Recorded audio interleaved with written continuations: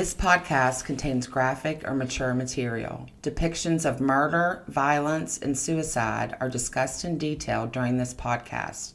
Listener discretion is advised. Welcome back. We are the Cold Case Crew, and if you are here, you know that we investigate some of the oldest cold cases around in hopes of giving new life and hope of resolution to a decades-old story that has long since been silenced. My name is Whitney. It's Ashley. And I'm Beth. This will be the third case in our Patreon exclusive series, Blind Reactions. We are so thankful to you, our patrons, who have supported and subscribed to our podcast. This week, Beth will be presenting Ashley and I with a case that she has been researching, so let's get this thing started. All right, girls. You all know that I've been listening to podcasts for years now. I'm always making suggestions for you, and I know I've mentioned this one. This case is about Christian Andreacchio and whether he was murdered or committed suicide. It has stuck with me since I listened to it in 2019, and I continue to follow the case to this day. Wow. I've never heard of it, so I'm excited. I haven't either. This is going to be new to me. So, Christian Shane Andreacchio was born November 4th, 1992, to Todd and Ray Andreacchio in Meridian, Mississippi. Christian was full of life, well-liked by others, and always the life of the party. There's like videos of him like dancing and crazy hats on and always doing fun stuff. He was always known to be there for his family and friends no matter what they needed. Growing up on a lake, Christian loved the water, which is most likely the reason that he went to work on a tugboat for Magnolia Marina. His mother, Ray, stated that he was a hard worker and on his way to becoming the youngest tugboat captain in Mississippi history. That's impressive. Yes, it is. On February 26, 2014, 21-year-old Christian Andreacchio was found slumped over his bathtub with a bullet wound to his head. After a 40-minute investigation, the Meridian police ruled Christian's death a suicide. Christian lived with his girlfriend Whitley and his brother Josh. He and Josh were working on a hitch. A hitch means like when they take out on the boat, they go out at 30 days at a time. And so usually his brother's on a different boat than him. So usually they would be gone at separate times. He would leave in the middle of one of Josh's and Josh would be back. So anyway, they were both gone at this time. And you were not really allowed to leave the boat for anything less than an emergency. When he left on February 22nd, his relationship with Whitley was rocky at best. Prior to leaving for work, he had broken up with her and assumed she would move out before he got back from the hitch. While Christian was working, his friend Dylan would contact him with updates on Whitley. She had not moved out of the apartment, was driving Christian's vehicle, and already seeing someone new. Apparently driving the vehicle to see someone new. So Christian made a decision that he was going to get a day pass and leave the boat to go home and move Whitley out. Good for him. Yeah, what does she think she's doing? Just a surprise visit, because she wouldn't be expecting it. Good for him. So at 1:37 a.m. on February 26th, Christian calls Dylan, his friend, and tells him to pick him up just outside New Orleans, where he would be getting off the boat. Dylan leaves Meridian around 4:45 a.m. This is like a 3 and a half hour, 3 and 45 minute drive. He arrives to pick Christian up at 8 a.m. They arrive back in Meridian around 11:23 a.m. to deal with Whitley. At this point, only Whitley, Dylan, and any other persons involved know exactly how the rest of the afternoon went. At 4:44 p.m., Dylan called 911 and stated in a very calm manner, "Ma'am, we've got a suicide." In the background, you can hear Whitley screaming and crying. We'll come back to that 911 call in a bit. The police arrive on scene at the apartment at 5:04 p.m. After a 45-minute investigation by the Meridian Police Department, they quickly rule Christian's death a suicide, despite substantial evidence that not only points to Christian's death being a homicide, but premeditated murder. So, at that point, a policeman went to the Andreacchio's residence, this is his parents' house, to inform them that Christian has committed suicide. Ray and Todd knew there was no way that their son would have taken his own life. Ray called her brother Chris and asked him to go to the apartment and find out what was going on. Chris went to the apartment and spoke with the officers on the scene. They would not tell him anything. So he went to the police department. He had some friends that were police officers, so he thought, I can go down here and maybe possibly get some information. They inform him that Christian is deceased. Chris goes back to the apartment, and surprisingly, the officers let him enter the apartment. So he's contaminating a crime scene. Yes. This seems odd to him, since it is a crime scene. He goes upstairs to the bathroom, opens the door, sees the blood in the bathtub, and immediately leaves.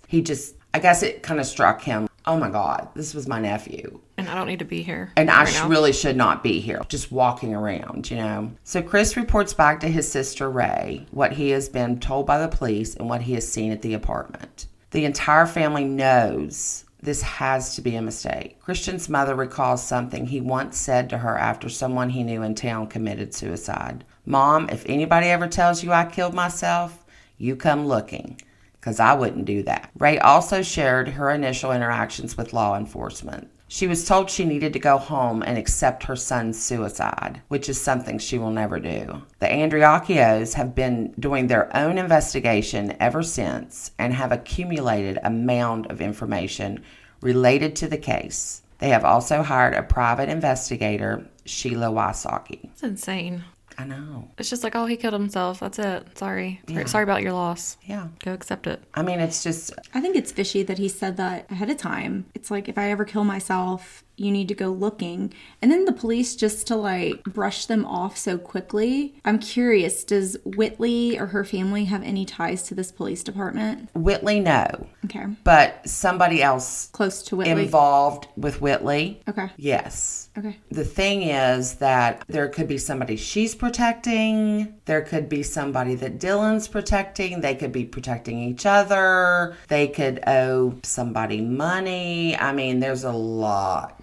I'll take it we're going to get into more of this. Well, we're not going to get into a whole lot because there is so much. I want to make sure that people actually go to Culpable, the podcast, and listen to it. But let's go ahead and move on with this. Okay. So Christian was found laying over the side of the bathtub with a gunshot wound to his head. The gun was found next to his left leg, even though he was right-handed. The medical examiner estimated his time of death to be around 3:30 p.m. Now remember, they did not call until 4:44. Like an hour and 10, 15 minutes later. But other examiners reported that he was almost in complete rigor, which would mean he may have been shot much earlier. A neighbor had reported hearing a gunshot between 12 and 12:30 p.m. The gun was a Kimber 45. This is a very loud gun. Just remember that. It had no fingerprints on it. So how did he shoot himself and wipe his fingerprints off? And it was decocked with a bullet in the chamber, which is not, that gun does not decock itself. There's no way. So Christian, Dylan, and Whitley were all tested for GSR, and all three of them came back positive. So why is there any question that this is a suicide? Exactly. There was a lack of splatter in the bathroom, as if someone had cleaned it up, but no one ever checked. There was also no blowback of brain matter, bone, or anything else on the gun.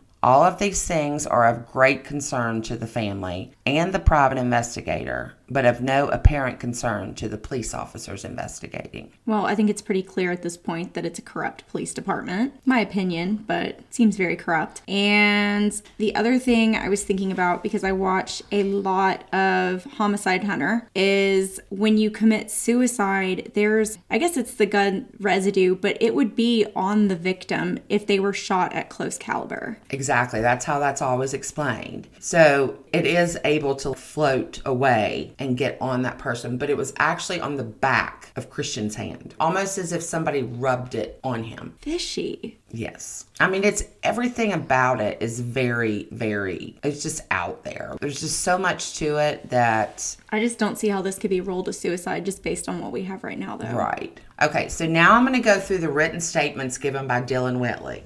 We're going to start with Dylan, and this is his word-for-word statement that I have copied from a couple different websites out there. Christian called me at 1:37 a.m. asking if I was able to come pick him up at St. Rose, Louisiana at a docking bay that his barge had stopped. I told him yes, that I could pick him up. He told me that I needed to be there between 7:45 and 8 a.m. I left my home at 3:45 to 4 a.m. on my way to get him. We exchanged a few phone calls just to touch base, and he would ask me where I was was or how far from the landing area. After a couple hours or so, I finally reached the destination that he was at. I called him when I arrived, and he said, "Give me a few moments." He came down the hill where I was parked, removed his blue jumpsuit he wore for his work. He said he had left without permission, and security of the place along with the sheriff were alerted, but he decided to leave. I have no conclusion on whether he was able to leave or if just left by self-choice. The ride back to Meridian. After we left the destination, I picked him up. We talked like we always have. Nothing was out of the ordinary. We stopped at a gas station, got us some drinks, and he filled my truck up for coming to get him.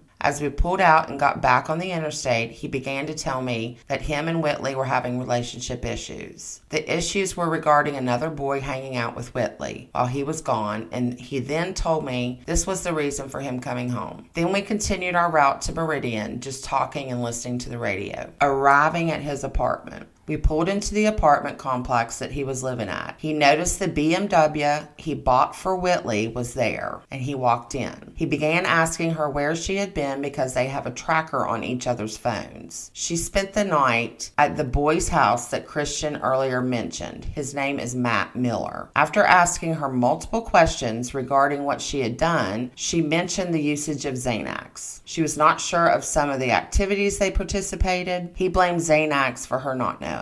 I stayed upstairs a majority of the time due to I didn't want to interfere with their argument. I stuck my head over the stairs one moment and heard him saying over and over, "Do you love me?" After a few times of asking, he pulled his gun out and cocked it and stuck it to his head and asked again, "Do you love me?" She said yes and tried to grab the gun away from him. After a while, things calmed down and we watched a movie, leaving the first and second time. I asked him if he wanted to go get some food and give them a moment alone. He gave me his debit card and said get some Chick-fil-A and take all of his money out of his account. Why? Not to interrupt. Yeah, Why? no, but that's what I said. I asked him was he sure, and he replied yes. He also broke her phone in an earlier argument. I told him I would take the phone and see if they could fix it. I got the food. He provided me with the banking information, but they said he, as the account holder, would have to withdraw the money. I came back and everything was fine. We watched another movie. I noticed they were leaving and I said, "Where are y'all going?" He replied to take a little ride. I fell asleep and woke up around 2 hours later. Whitley was asleep and Christian was sitting on the couch smoking a cigarette. He acted normal and I said, "I'm about to go to Best Buy and look at speakers. Do you need anything while I'm out?" He replied no. At an earlier time after I saw him point the gun to his head, I took the gun from him and placed it behind the curtains because he was acting very aggressive. As I left, I told him I hid it due to his actions and I gave it back to him and told him, "Unload it and please don't touch it." As I left, I made it to Best Buy and talked to the car audio technician, arriving back from Best Buy. As I walked in, I noticed he wasn't on the couch. I walked around the apartment calling him and got no answer. I walked up the stairs and noticed the bathroom light was on, so I figured he was taking a shower. I knocked and said, "Are you all right?" Still no answer. So I walked downstairs and walked into the room that Whitley was sleeping in. I told her he didn't answer me and that we need to check on him. She went back to sleep. I walked back upstairs and knocked once more.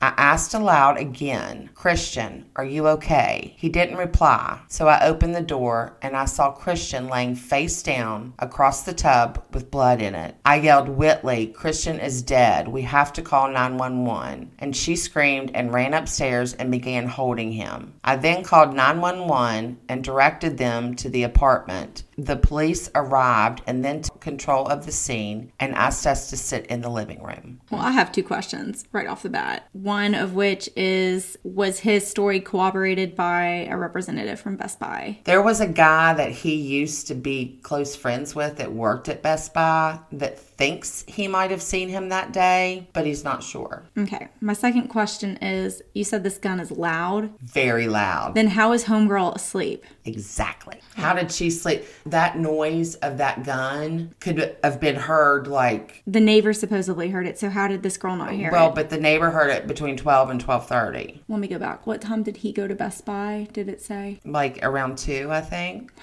Jesus. or after 2, I think. Yeah. Okay, so that doesn't line up either. Yeah. So there's a lot of hinkiness there, like things are not adding up. Nope. Okay. I will tell you, there was some really screwed up stuff that happened with the 911 call. Go ahead and get into that now. So, because Dylan called, and Dylan apparently was very calm throughout this call. Now, he did yell at Whitley to be quiet, that he couldn't hear the 911 lady. He gave them the wrong address. He never said send help. He just kept saying, he's dead. Get police here. He's dead. And then he started to say, I have to get off the phone and call family. Well, they finally let him get off the phone. And he didn't call Christian's family. He called Whitley's mom and his mom. That's weird. Wow. I don't know. And he was supposed to be one of Christian's best friends, so... Apparently, he wasn't one of his best friends. Yeah. Okay. Let's do Whitley's statement now. And this one is word for word also. Saturday the 22nd, also the day Christian left out for work at 5 a.m. That night, I went to a Mardi Gras party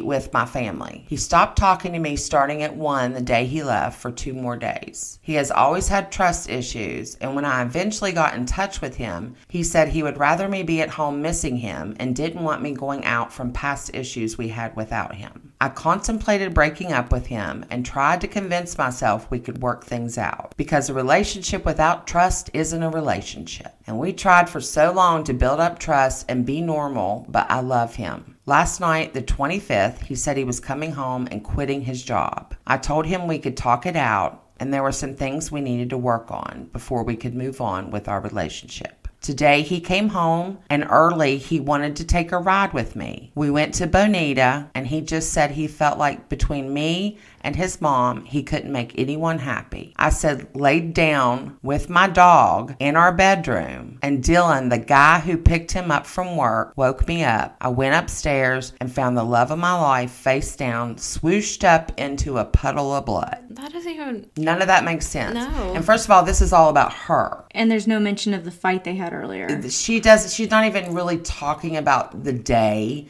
and what led up to all of this. It's more about her and what she's doing and what she wants, and she just lost apparently the love of her life. Yeah. Okay, the gun's loud.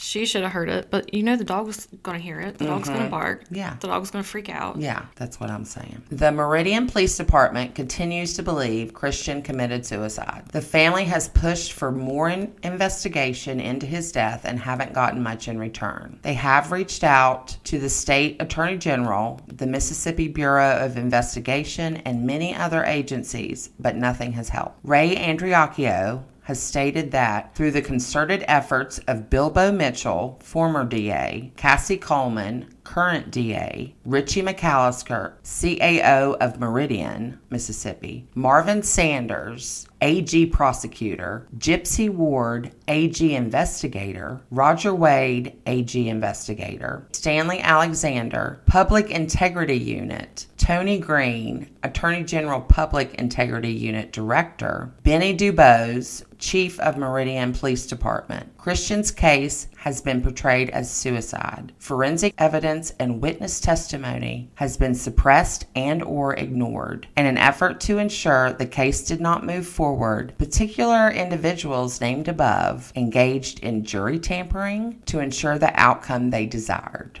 Well, apparently, if you want to get away with murder, you just need to have the Meridian Police Department investigate it. Exactly. But, look how far up it goes. It goes into the state attorney general's office. The Mississippi Bureau of Investigation. It's just... corrupt. It's very corrupt. Hard to believe that so many things are out there and nobody is trying to pull it out and show them. Why are you not investigating this? It's been since 2014. And this poor family. So does Whitley's family have any part of the... No, but... Do they have anything to say about Or that this? Matt Miller? Matt Miller, yes, has friends and family members. So now whether it's a cover-up for them or it's a cover-up because they screwed up so bad, who knows? Or we need to just drop this because we screwed up. I'm just shocked that FBI or somebody else hasn't stepped in. I listened to this in 2019, and to this day, I keep hoping for something to happen. And I check it out all the time. Someone needs to raise the bullshit flag on this. Yes. They need to check them for DNA. Yes. with all three of them, that Matt Miller, her, and Dylan. Well, and get this. She just sued the Andreacchios. Whitley? Yes. Wow.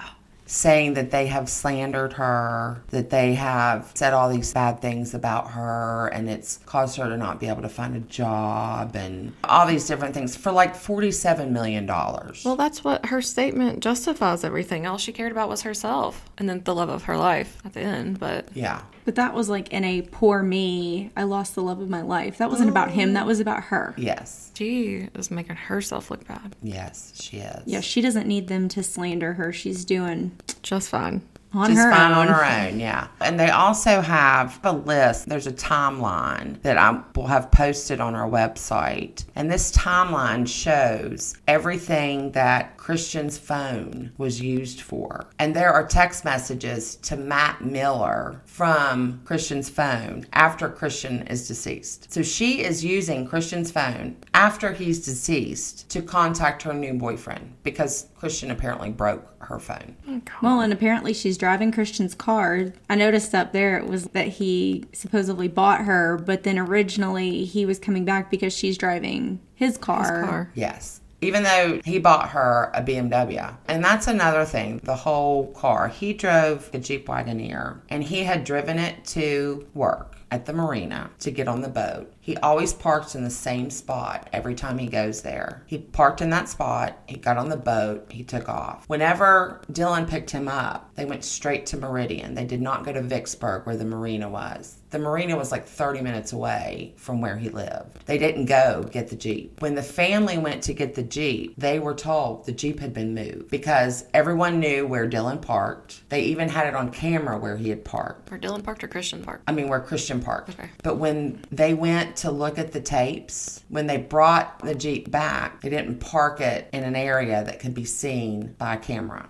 But they should have been able to see who moved the Jeep in the first place. Well, and I don't know why they didn't. I can't remember if there was a problem with the camera or if it was too dark or... How convenient. But also, that Kimber 45, he kept in his Jeep. So somebody had to have gone and gotten Jeep the... was still back at the Vicksburg marina. at the marina. But all of a sudden, the gun is in his apartment. Yeah, that's odd. So was she going to the marina and driving the Wagoneer? Apparently so. Okay, and not her BMW. But there's no proof. Right.